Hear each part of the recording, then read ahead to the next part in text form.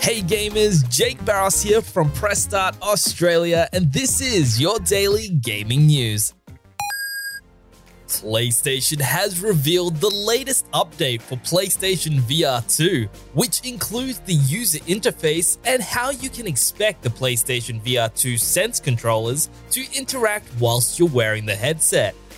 Whilst you are using the new PlayStation VR 2 headset, PlayStation has confirmed you'll be able to see your surroundings thanks to a new feature called See-Through, which uses the cameras on the headset to quickly show you your surroundings, as well as quick settings.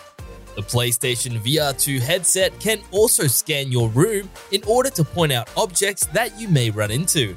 PlayStation has also confirmed that you'll be able to play all PS5 games as well as the regular PS5 UI in a virtual cinema room in 1920 by 1080 HDR with a 24, 60, and 120Hz frame rate.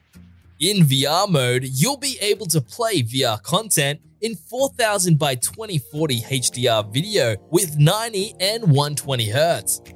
Sony also said that we'd get more information about PlayStation VR 2, including the launch date and more games coming to the platform soon, which to us sounds like we'll have these details before the end of the year for potentially an early 2023 release.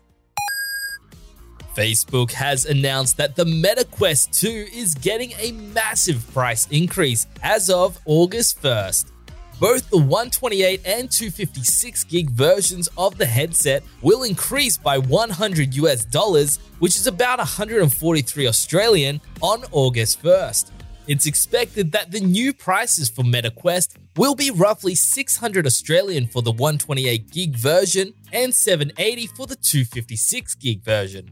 You've still got until August 1st to buy the Meta Quest 2 and its accessories at their original prices.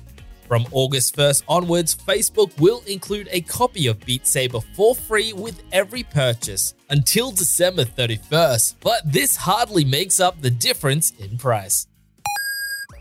One of the most exciting announcements of the last 12 months was the fact that Aspyr would be developing a Star Wars Knights of the Old Republic remake for PlayStation 5.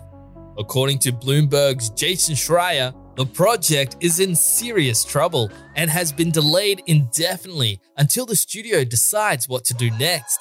The game's art director has been fired as well as the design director, with the game on pause until the studio decides what to do next.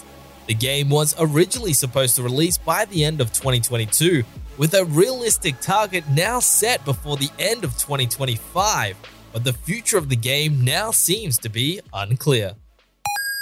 For the latest gaming news, bargains, reviews, and all things gaming, check out pressstart.com.au. Spoken Layer.